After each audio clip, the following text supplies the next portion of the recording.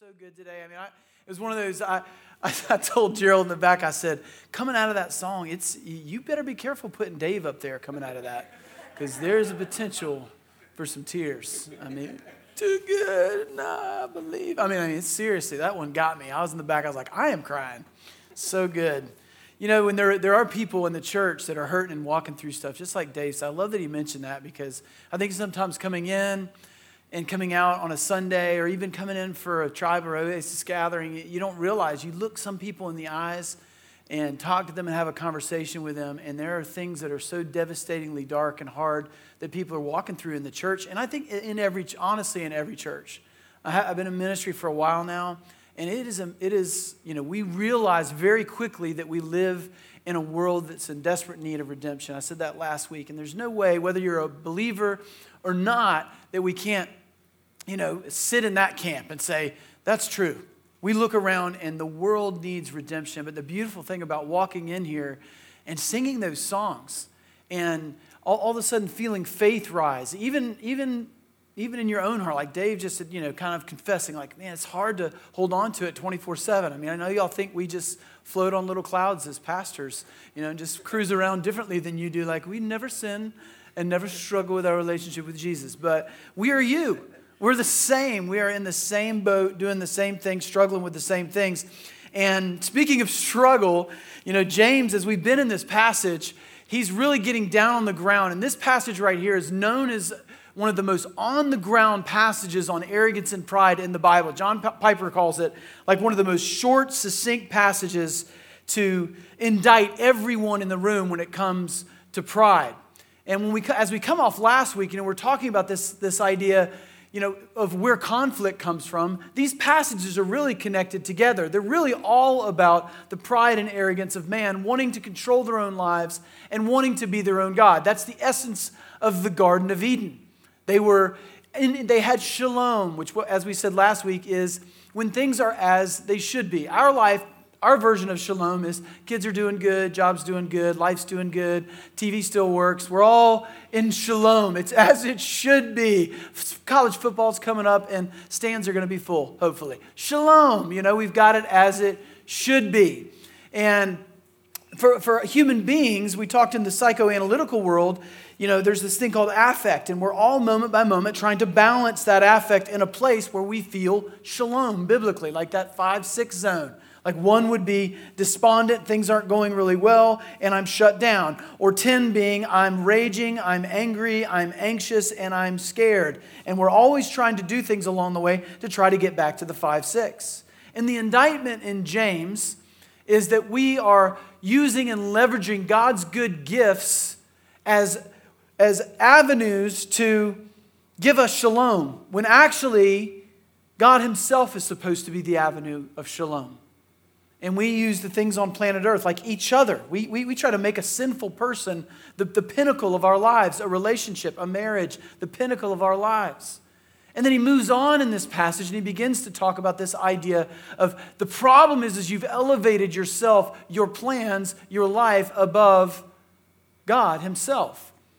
And as we look at this passage, we're going to stand, we want this to sink in. Sometimes just standing, getting the blood flowing again, and reading the passage, but also in reverence to God. So let's stand together. We're going to read this passage together as a church, or I'll read it, and we'll just kind of pull in, just read those words off the screen to yourself. In James 4, starting in verse 13, it says, "Now listen, you who say, today or tomorrow, we will go to this or that city. We'll spend a year there, carry on business, and make money. Why? You do not even know what will happen tomorrow. What is your life? You are a mist that appears for a little while and vanishes. Instead, you ought to say, if it is the Lord's will, we will live or do this or that. As it is, you boast in your arrogant schemes, and all such boasting is evil. If anyone then knows the good they ought to do and doesn't do it, it is sin for them." Thanks be to God for the beauty and the power of his word. You guys can be seated. When you think about boasting and you think about pride and you think about arrogance, I don't know about you, but I always have I think about sports. I have a picture of what pride and arrogance looks like. Like, who is the guy that has no idea that he's arrogant, but he's arrogant? We all know it, but he doesn't know it. I mean, there's this thing. And when I read this passage, I don't know what it is. It feels like James has been watching people, like looking at his community, looking at his church, looking at the things around him. It's like, look at the people moving from this place to that place. They're not even thinking about God. They're just medicating their lives, trying to get back to shalom as it should be. And their faith has become just an appendage, just a little thing that they do to tack on to life. But in terms of faith dictating the tempo of their life, these people have lost it. And it's all because of arrogance and pride. It's all because they are trying to be their own God. And it's this kind of, I call it, it's like a people watching patches. Like looking down and seeing, oh, there's people moving from this place to that place, making money, doing this and that, kind of running their own lives. And it's also a picture of God looking down and going, look, this is a bunch of people on planet Earth that have no idea that the one that the world was made by and for sees everything, controls everything, is going to redeem everything, will judge everything. They have no idea. That they think that they're making these plans. And I was thinking about this idea of arrogance and boasting and people watching. And right before I went on my break, Dan and I, Dan McFerrin, who's an elder here, and you often see him up here leading services, our wives were out of town, and we said, hey, let's go get something to eat. We'll feed the kids early and go somewhere a little bit more fun and leave them at home. I mean, you got to do that every once in a while. Just leave them. Sorry, kids, we left you at home. And we went to Margaritaville. And we went there because we were like, we've watched this monstrosity go up right next to the church. And we hadn't been there. Just in our arrogant boasting, we're like, that's where the townies go. And the people that come over the ditch to go to the beach people don't go to Margaritaville. That is the people that travel here from far away. But we said we will lower ourselves and go to Margaritaville. No, we're like, there'll be a great view there, and we haven't been there. It's in our community. It's right next to the church. Let's go check it out. So we went there. It was really crowded.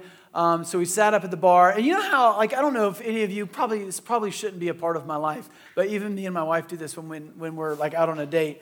Like, do you ever look around and just people watch? I like to people watch. I mean, the best place to people watch is the mall, but the mall doesn't exist anymore, so you got to go other places to do it. So, you go to a restaurant, you kind of check people out, and you kind of assume what they're doing, you just like, you see that couple over there? Definitely an internet date. I mean, you can feel the awkwardness that's going on over there. You know what I mean? You're just kind of checking it out. Or you're like watching the guy just kind of talking, like he is an attorney and he's telling his wife about his day and she's nodding her head. She's just like, I don't know what he's saying and really don't care. You just kind of talk about who's whatever. They're about to break up. I mean, those are the obvious ones. You ever seen those? I mean, just, you see the dinner going on. But sometimes if you're lucky, you'll be like, it'll be crowded and you'll be close enough to actually hear what's going on. Those are the fun ones where you can hear the conversation. And you got to picture this. And this is no joke. There was a guy, he was at the bar very close to where me and Dan were. And we were kind of at an angle so we could see what was going on. And he, better looking than both of us, so we were probably just jealous. He was tan, he's about 55, 60 years old. And there's an illegal zone where you can unbutton your shirt to. There's a button that's right here is on the border to illegal, right there. And then once that goes, it's all that's illegal. You shouldn't have that going on. He was way beyond the legal zone. Had a gold chain to cover up the legal zone with a gold nugget right there. And a pinky ring, no wedding ring. So you can kind of get a picture of this guy, right? I mean, you can see. Matt Odom's right back there. You just take a look. No, I'm just kidding. I heard you laughing. I just said I got to pick on him. Matt, many years ago. So he's sitting there, and this is no joke. I can enhance a story. Maybe he didn't go beyond the illegal zone, but this part's true. He had his phone out, and he was and there's young people around him, younger than him, young girls, young guys, and they're all kind of into it, and he's holding court. He's obviously important and famous. We don't know who he is. He's showing everybody pictures of his Porsches. Multiple Porsches. Here's the one with the 2 models from Jacksonville. Here's the one that was in Fast and the Furious. It was we were just oh my. It was just the picture of arrogance. You just could see it all happening. And all of the young people were around him laughing at his jokes. That's great. Hope he gives me a job later. It was that kind of thing that was going on. And then we think about ourselves and we think we're not in that category. We don't have pride and arrogance like that. I mean, I drive a 2003 Suburban that is so rusty. People follow me and go, hey, dude, you just left something, I don't know what it was, on A1A, but here, you might want to put that in your car. And you think, I don't have that problem. Like, that's not me. I'm never going to be the guy flipping through the thing and not knowing that I'm arrogant. Well, here's the news that James is telling you today that all of us need to sit in, because none of us, I think, get in that place of going, I am the most arrogant person. Well, that's at the point when you might go, oh, he's talking about me.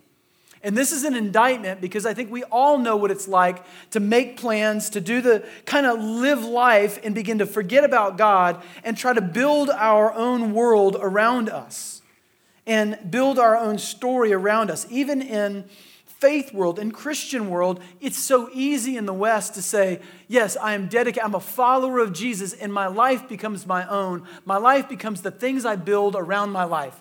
The houses that I have, the things that I do, even the ministries that you have, that you're doing to leverage for your own glory and not God's glory. That's an indictment.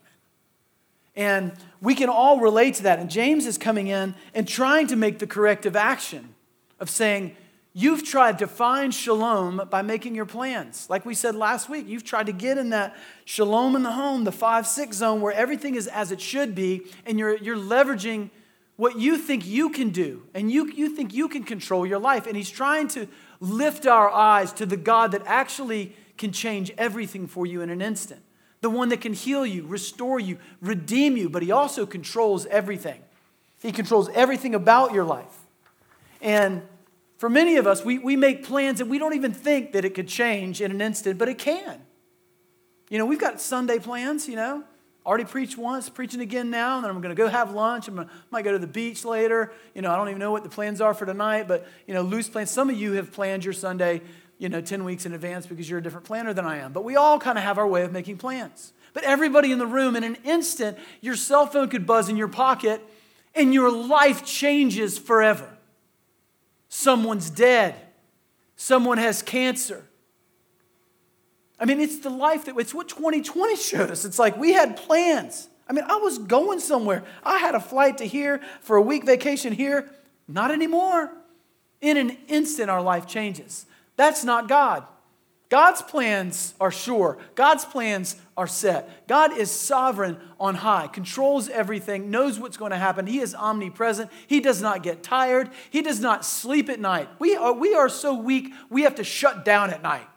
Like we got to go, okay, I've done all the things I can do. Boop. And we go to sleep. God doesn't sleep. He doesn't get tired. He doesn't get stretched thin. We are not God. But James is lovingly trying to put us in that position to say, you're back in the garden. And you guys have been hitting the eject button on God and moved in subtly because the enemy is crafty to that place of being your own God, being self-sufficient and running your own lives, when in reality, the things you put your hope in are fragile at best. And right now, it might be working for you, but it never stays that way. It never stays that way. And that right there is pride. He leads us in that direction to say, you lack knowledge. You're not as smart as you think you are. You're not as cool as you think you are. And I want you to lift your eyes to the God who loves you, cares about you, and wants to take care of you, and wants you to dictate the tempo of your life on faith and long faithful obedience to Him, and not your own story and your own lives. So humility is this weird thing, though.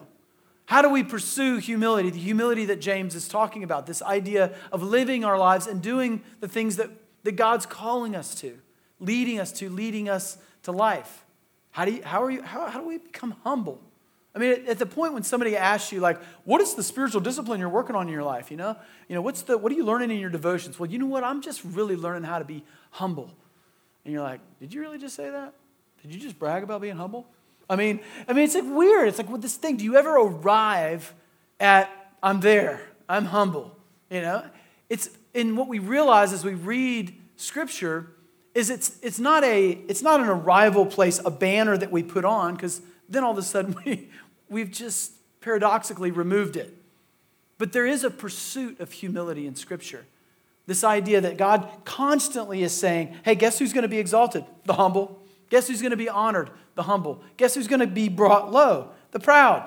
I mean, there's this kind of doorpost of humility and honor. Wherever you see humility, you see people being honored. Wherever somebody's willing to operate in anonymity and push somebody else to the forefront, that's who God seems to honor. I mean, the people that God uses in Scripture are the last people. I mean, look at the lineup of all of David's brothers.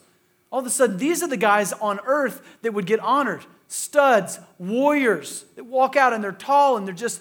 And then all of a sudden, what happens? The guy that wasn't even in the lineup, God goes, boop, takes him out of the field. They're like, you talking about shepherd boy with the harp? You're going to put him and you're going to exalt him? Yeah, because he was humble and he was awestruck and absolutely blown away by who God was just by laying on his back, tending sheep and looking at the stars at night.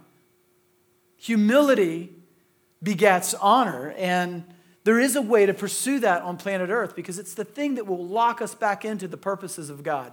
It's the thing that will put us in that place of doing the very thing that will give us true shalom, put us in that position of, this is the way it should be because you were made by and for God. And if that's not where you're living your life, everything will always be off kilter. It will always be fractured. You'll always be clawing to fill that eternity that is set in the hearts of men. So how do we pursue humility in the way that we're looking at here in James? This deep, kind of invasive pride that we're trying to extract. So 3 ways we pursue humility. And the first one is, and this is pretty standard stuff, is understand and acknowledge your weakness. Understand and acknowledge your weakness. And many of us think, I know my weaknesses. And I'm not talking about job interview weaknesses when they say, please list your strengths and weaknesses. Well, my wife tells me that I work too hard. I know that's a weakness in me. And that I am incessantly trying to finish projects. That I'm obsessed with treating people with kindness and I don't do enough stuff. I mean, it's like, no, not those weaknesses, but like real weaknesses. And for many of us, it's hard to identify our own weaknesses on our own. And we live in an individualistic society where we like to Google it and try to figure it out ourselves. Like when something's broken, how are we going to fix it? YouTube. We don't go call somebody. It's the same with our own psyche, with the way that we're broken because of sin. We tend to not leverage what God's given us in the body of Christ. Because we don't trust each other. It's an individualistic world that we live in. We don't want to expose or shine light on our lives and say, can you please tell me what my blind spots are? Can you reveal my weaknesses? Like, what is it that I'm good at? What is it that I'm weak at? We're afraid to hear the answers.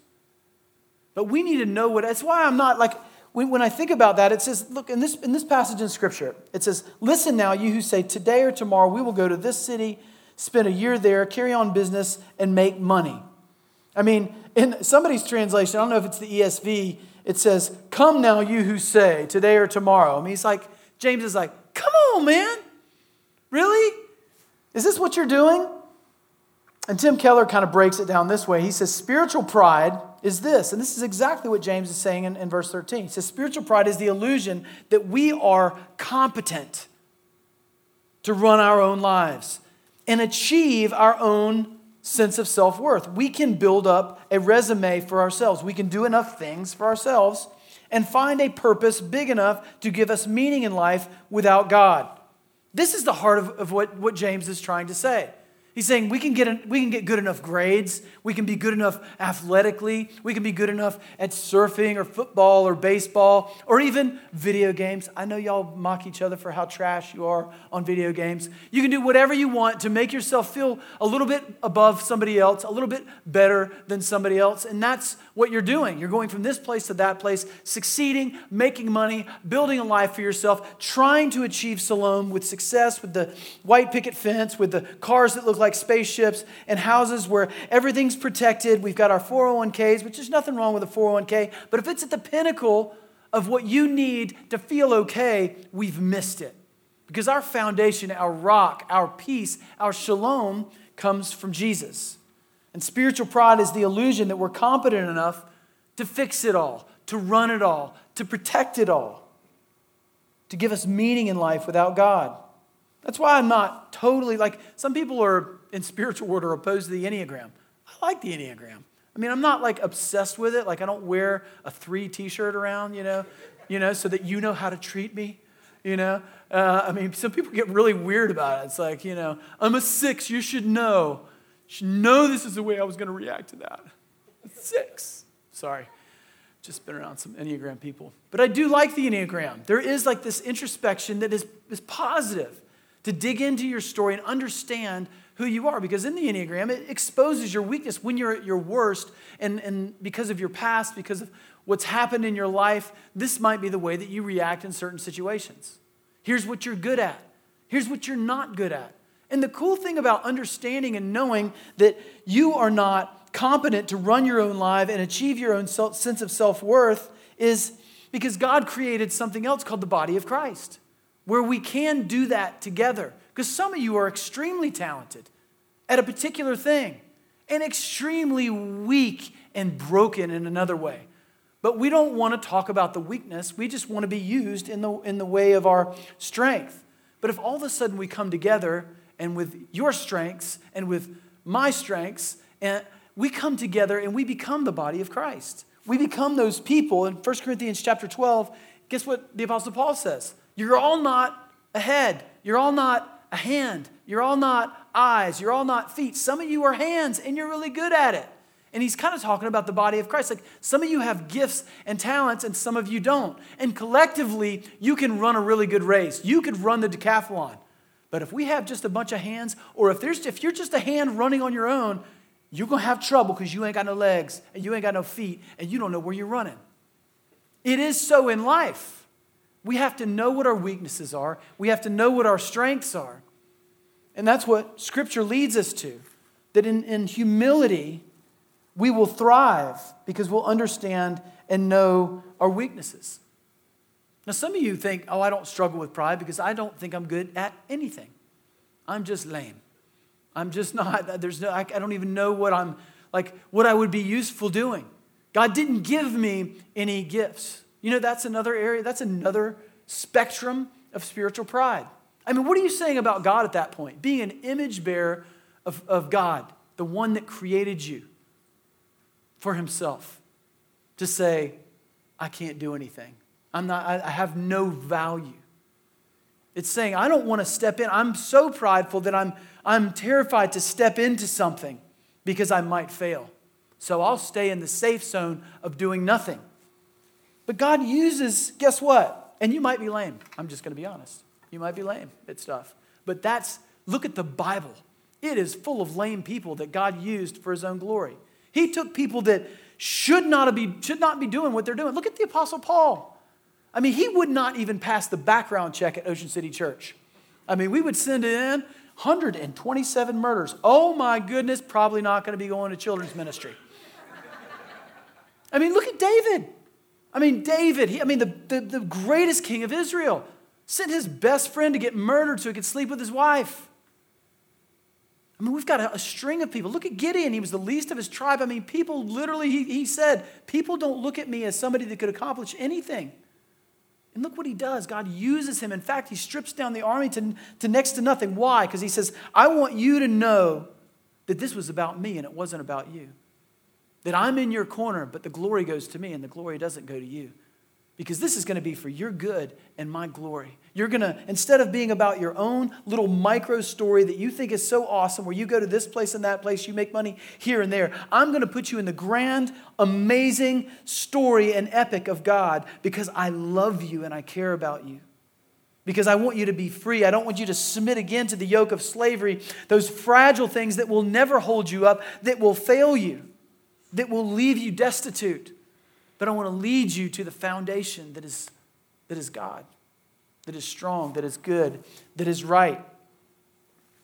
You continue, the second thing, very, very simple and practical stuff here, and it's all in Scripture. Listen and learn. So understand your weaknesses. Listen and learn. Like, stay curious, people. And what I mean by that, like playfully acknowledging that you don't know something. Now, this is all over the Bible. Right in James. It says, my dear brothers and sisters, take note of this. Everyone should be quick to what? You guys know it because you've been listening. And slow to. Yeah, opposite of the world in 2020. I mean, go look at social media. People really want to speak and people won't shut up. I mean, it's just what it is. But look what Proverbs says. This is one of my favorite. It's hard for me to read because I got a problem of talking too much. But it says, even a fool who keeps silent is considered wise. And then it goes on, and then it gives you like a clear picture. When he closes his lips, he is deemed intelligent. And that just makes me laugh. It's like the guy that's quiet, and we know who it is. We've been in those groups. There's a guy in the corner, and he's just kind of doing this. He's quiet.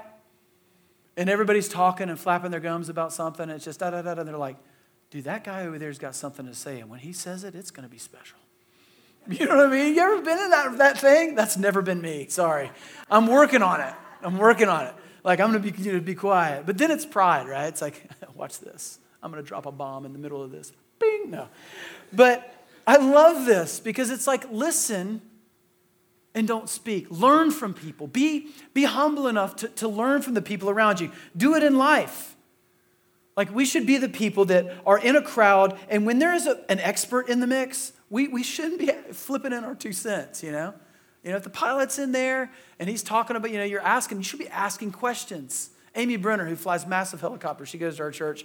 I mean, that's what you want to do. If you're around Amy Brenner, don't be, that weirdo that's like, yeah, I kind of know a little bit about drag and lift. I hold my hand out of the car. I understand how a helicopter works. I mean, just ask her questions about the amazingness of flying, across the whatever, I wave at every helicopter, too, when I'm out surfing, as if it's her in the thing, like waving my surfboard at her. Did you see me out there? Shaka. She's like, no, I didn't see you. But we should, when you're in that conversation, I mean, that should be, they're the expert. We should be curious and we should learn and we should listen. When there's a doctor in the mix, everybody's a doctor now. I mean, especially after 2020. It is funny. Well, I've got some research right here. I just got it from a friend that knows a guy that's been a part of a thing. And, the CDC said this, and this is what we should be doing. It's like, the mask, I don't know about this, but we got this, and the vaccine. Anyway, this is what we should be doing. Just shut up. There's a doctor right there. I've told people so many times, and this is just us getting raw. It's like we've got doctors, nurse practitioners, we got all these people in the church. And I could talk to them. I'm looking at Dan Cooter right here. I was like, how many phone calls did you get about what should be going on and what should we do? Like, how should my family be responding to that? I could tell you right now, it wasn't a lot. And it's what we try. It's because we independently try to solve our own problems. It's like, we'll do a little Googleation and we'll fix it all. You've got somebody in the body of Christ, a doctor, a nurse practitioner, somebody who went to med school. You should be shh and listen. Yeah, that might help out. We'd be in a lot better shape and we would have fought a lot less had people had a little bit of humility and were a little bit quieter. And when it comes to how we operate with each other in church, I think in the world in general, is that if we want to learn, if we want to listen and learn, it comes through serving. It comes through serving in anonymity. And I think sometimes we come into the framework of church, serving, ministry, our life with God. And for some of us, we've been in church world for a long time. And we don't ever want to get in that place of, we're like, I've already done my time. I did my time at this church or this church. I kind of know that thing. You know what is an unbelievable display of humility, and I've seen it here in this church, is somebody that I know could probably come up and do my job better than me. And they've chosen to put themselves shoulder to shoulder with a 27-year-old that's on the greeting team and let that guy lead them. And not in a patronizing way, like, he doesn't know that I could speak better than the president. I mean, he's just like, there's actually something I could learn about that 27-year-old in the way that he serves.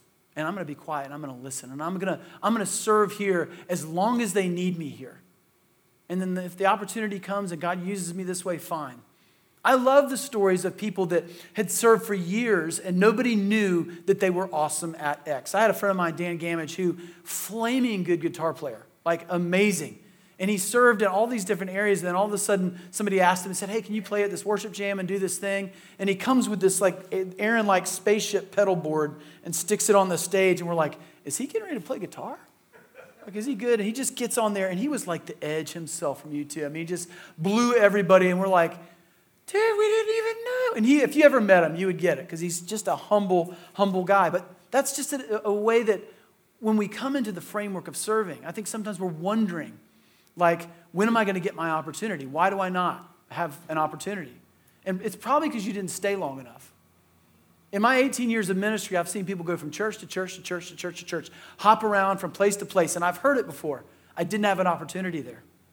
I didn't have an opportunity. And I could guarantee you with it's 100%. If I got all my pastor friends, if I got Joby, Beach, Jerry at Beach, and just some other people, all of them in a collection and said, hey, have you just run out of opportunity at your church to serve? They would all pass out. They would, because they're like, oh, we got it. The problem is people, we feel and think that we know exactly where we should be utilized and used. And it's long, faithful obedience in one direction. Those are the people that end up, you're like, how did that guy end up on a stage? He speaks so good and he had an opportunity. Guess what? He probably had been there forever. And there was a long trajectory of faithful obedience. And I see that with the people that have served and are in leadership positions, our elders in our church. I'm talking about long, and they're still serving in places of anonymity. I see our elders in elementary, all of our elders serving in elementary. I'll walk around the corner and Dan Cooter's in there, or Darren Weinger's in there.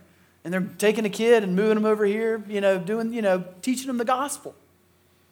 And it's that long, faithful obedience and humility that leads to that place of honor, leads to that place of growing in the pursuit of humility. Tim Keller says, a lot of us, we don't know how to even evaluate that.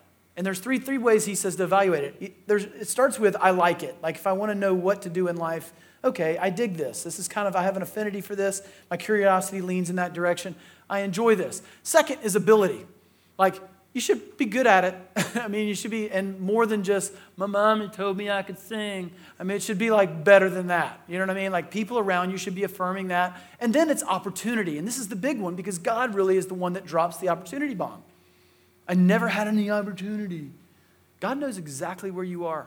And in a place this small, if you're good at something, we will grab you and find you and put you there. It is what happens.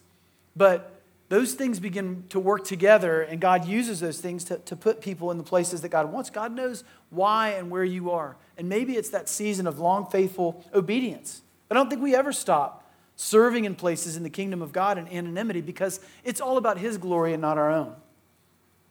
So we definitely want to understand our weaknesses, but also we want to listen and learn and stay curious. And thirdly, is we want to, and I love this, we want to gaze. I like the word gaze, like just putting that there as a point, because we should know what that means. In Psalm 8, David says, when I consider your heavens, the work of your fingers, the moon and the stars, which you have set in place, what is mankind that you are mindful of them? Human beings that you care for them. This is David laying on his back, tending the sheep, and he's looking up at the skies going, I cannot believe you know who I am. And he's just blown away that God loves him. He knows that he is, in terms of how many people are on the planet, and he doesn't even really know his scope. This is a long time ago, but he knows from what he can see up in the sky, just it's like, oh my goodness, I am insignificant. I'm a grain of sand. And I can see what you've made, the expanse of the universe, and you care for me? You love me? And there was something about that just made David's heart explode.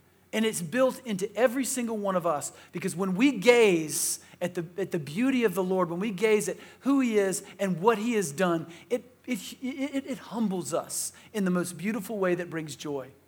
John Piper says this. He says, standing in the presence or self-forgetfulness, which is what I think we would all love to do. Like, I'd like to forget about me and worry about other stuff, but I'm always worried about what I look like.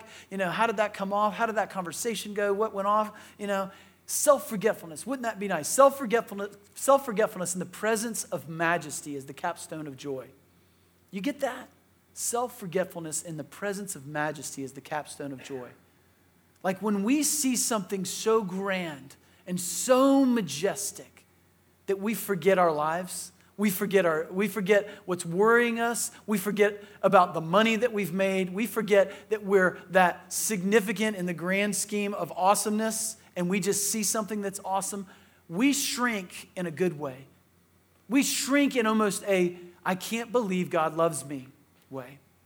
And that's what David's experiencing here in Psalm chapter 8. Psalm 27, my favorite psalm. It's surrounded by such amazing things. He says, one thing I ask from the Lord, this is all I seek, that I may dwell in the house of the Lord all the days of my life. I mean, this is God telling you in a convicting way from a pastor, you should come to church. I'm just kidding. I'm just messing with you. Like, I'm going to use the Bible to make everybody come to church. But he had a different viewpoint of church. It wasn't an obligation for him. He was on the run. Earlier in this passage, he's saying, the Lord is my light, my salvation. Of whom shall I fear? The Lord is the stronghold of my life. Of whom shall I be afraid? He's preaching to himself that God's on his side because he's on the run, and he's alone, and he's not been able to go to the temple. He's not been able to worship with the people of God. And he missed it. He continues to say, what? I dwell in the house of the Lord all the days of my life. To what? To gaze on the beauty of the Lord and to seek him in his temple. David understood, as broken as he was, as sinful as he was, that he wanted to give his attention. He wanted to give his everything. He didn't want faith to be an appendage. God was his everything. He was his salvation. He was his light. He was his solution. He was his redeemer. He was the one that would never leave him or forsake him.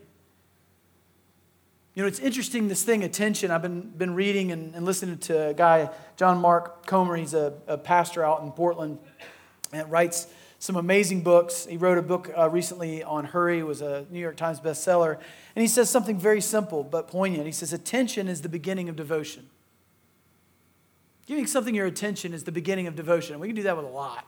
You can do it with a lot of different things. Give things your attention. You see, over time, it begins to get our devotion. And he goes on and says, because what you give your attention to is the person you become.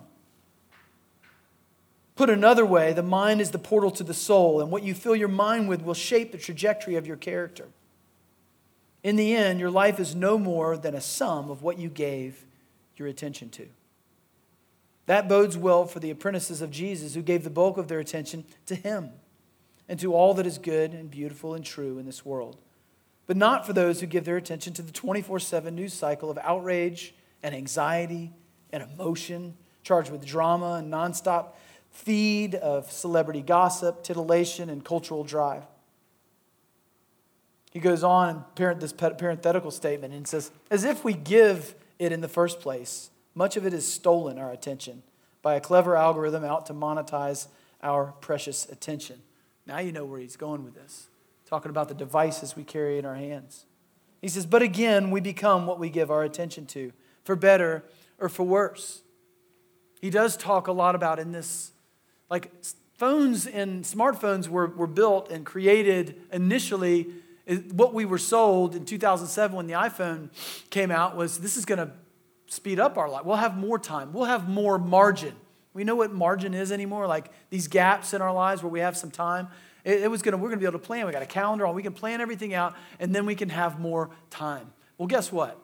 Phones have not increased margin at all. Statistically, they have absolutely closed every corner of any margin we ever had. And just to make it sad here at the end, you look at the statistics on what happened after 2007. Now they know. Now we've got enough studies of the damage of the cell phone. Sorry, you guys are all going to lose your cell phones from your parents after this little rant. The suicide skyrocketed. I mean, like exponential. Anxiety and depression and the prescriptions for those went up not 30%, 60%, like 450%. I mean, it happened right there, the bell curve. You can look at it online. I mean, it's just skyrocketed. And it's not like, I wonder if that was the phone.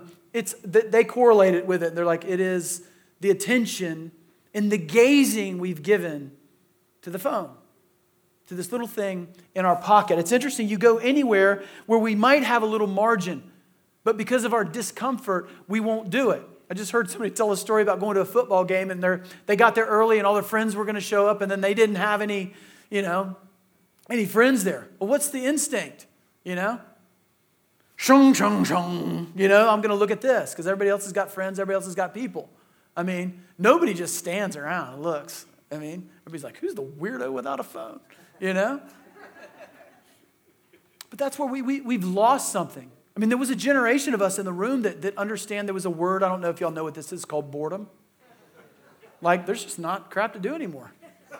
You know? There's the white snow on the TV after 11. I mean, we just don't have anything to do. Like, there's nothing to look at. In the car rides were like your eyes wanted to bleed because you were so bored. I mean, your parents are playing 20 questions. Now kids are like, car rides, sweet. I've downloaded 18 things on Netflix, and we got shoo-shoo, boom, boom. You know, they're all good. They love a car ride. I'm going to iPad it the whole way to North Carolina, you know. We were bored, you know. When are we going to get there? Parents are like, we don't hear that anymore. Some parents in here are like, I don't know that well. My age, we used to say it to our parents. No margins.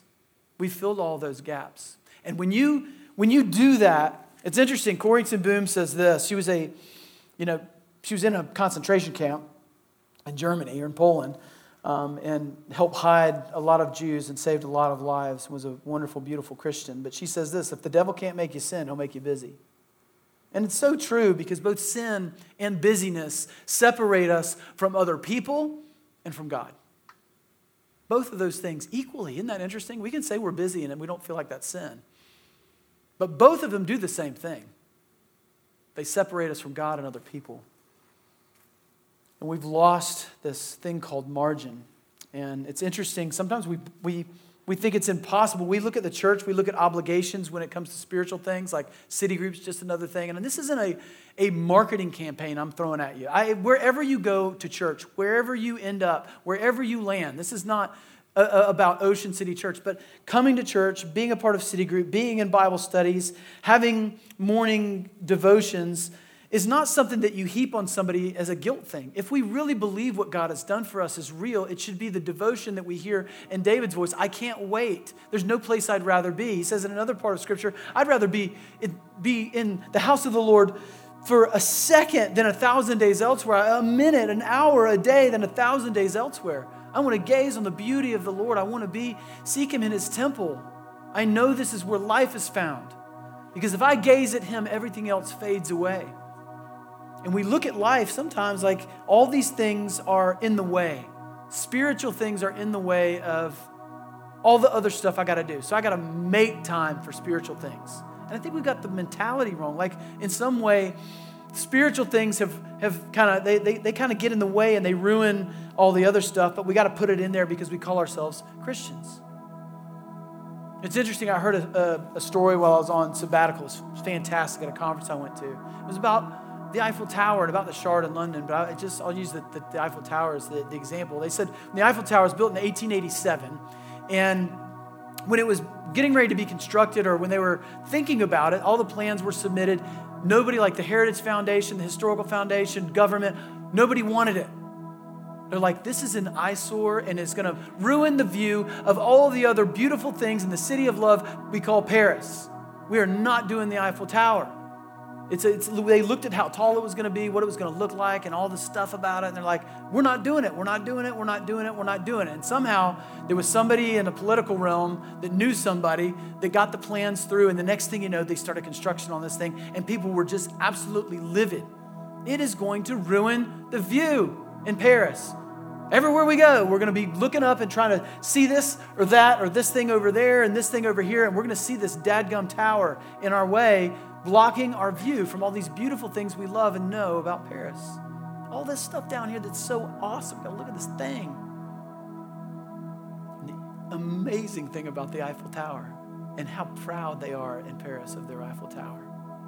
Because it did ruin the view until it became the view.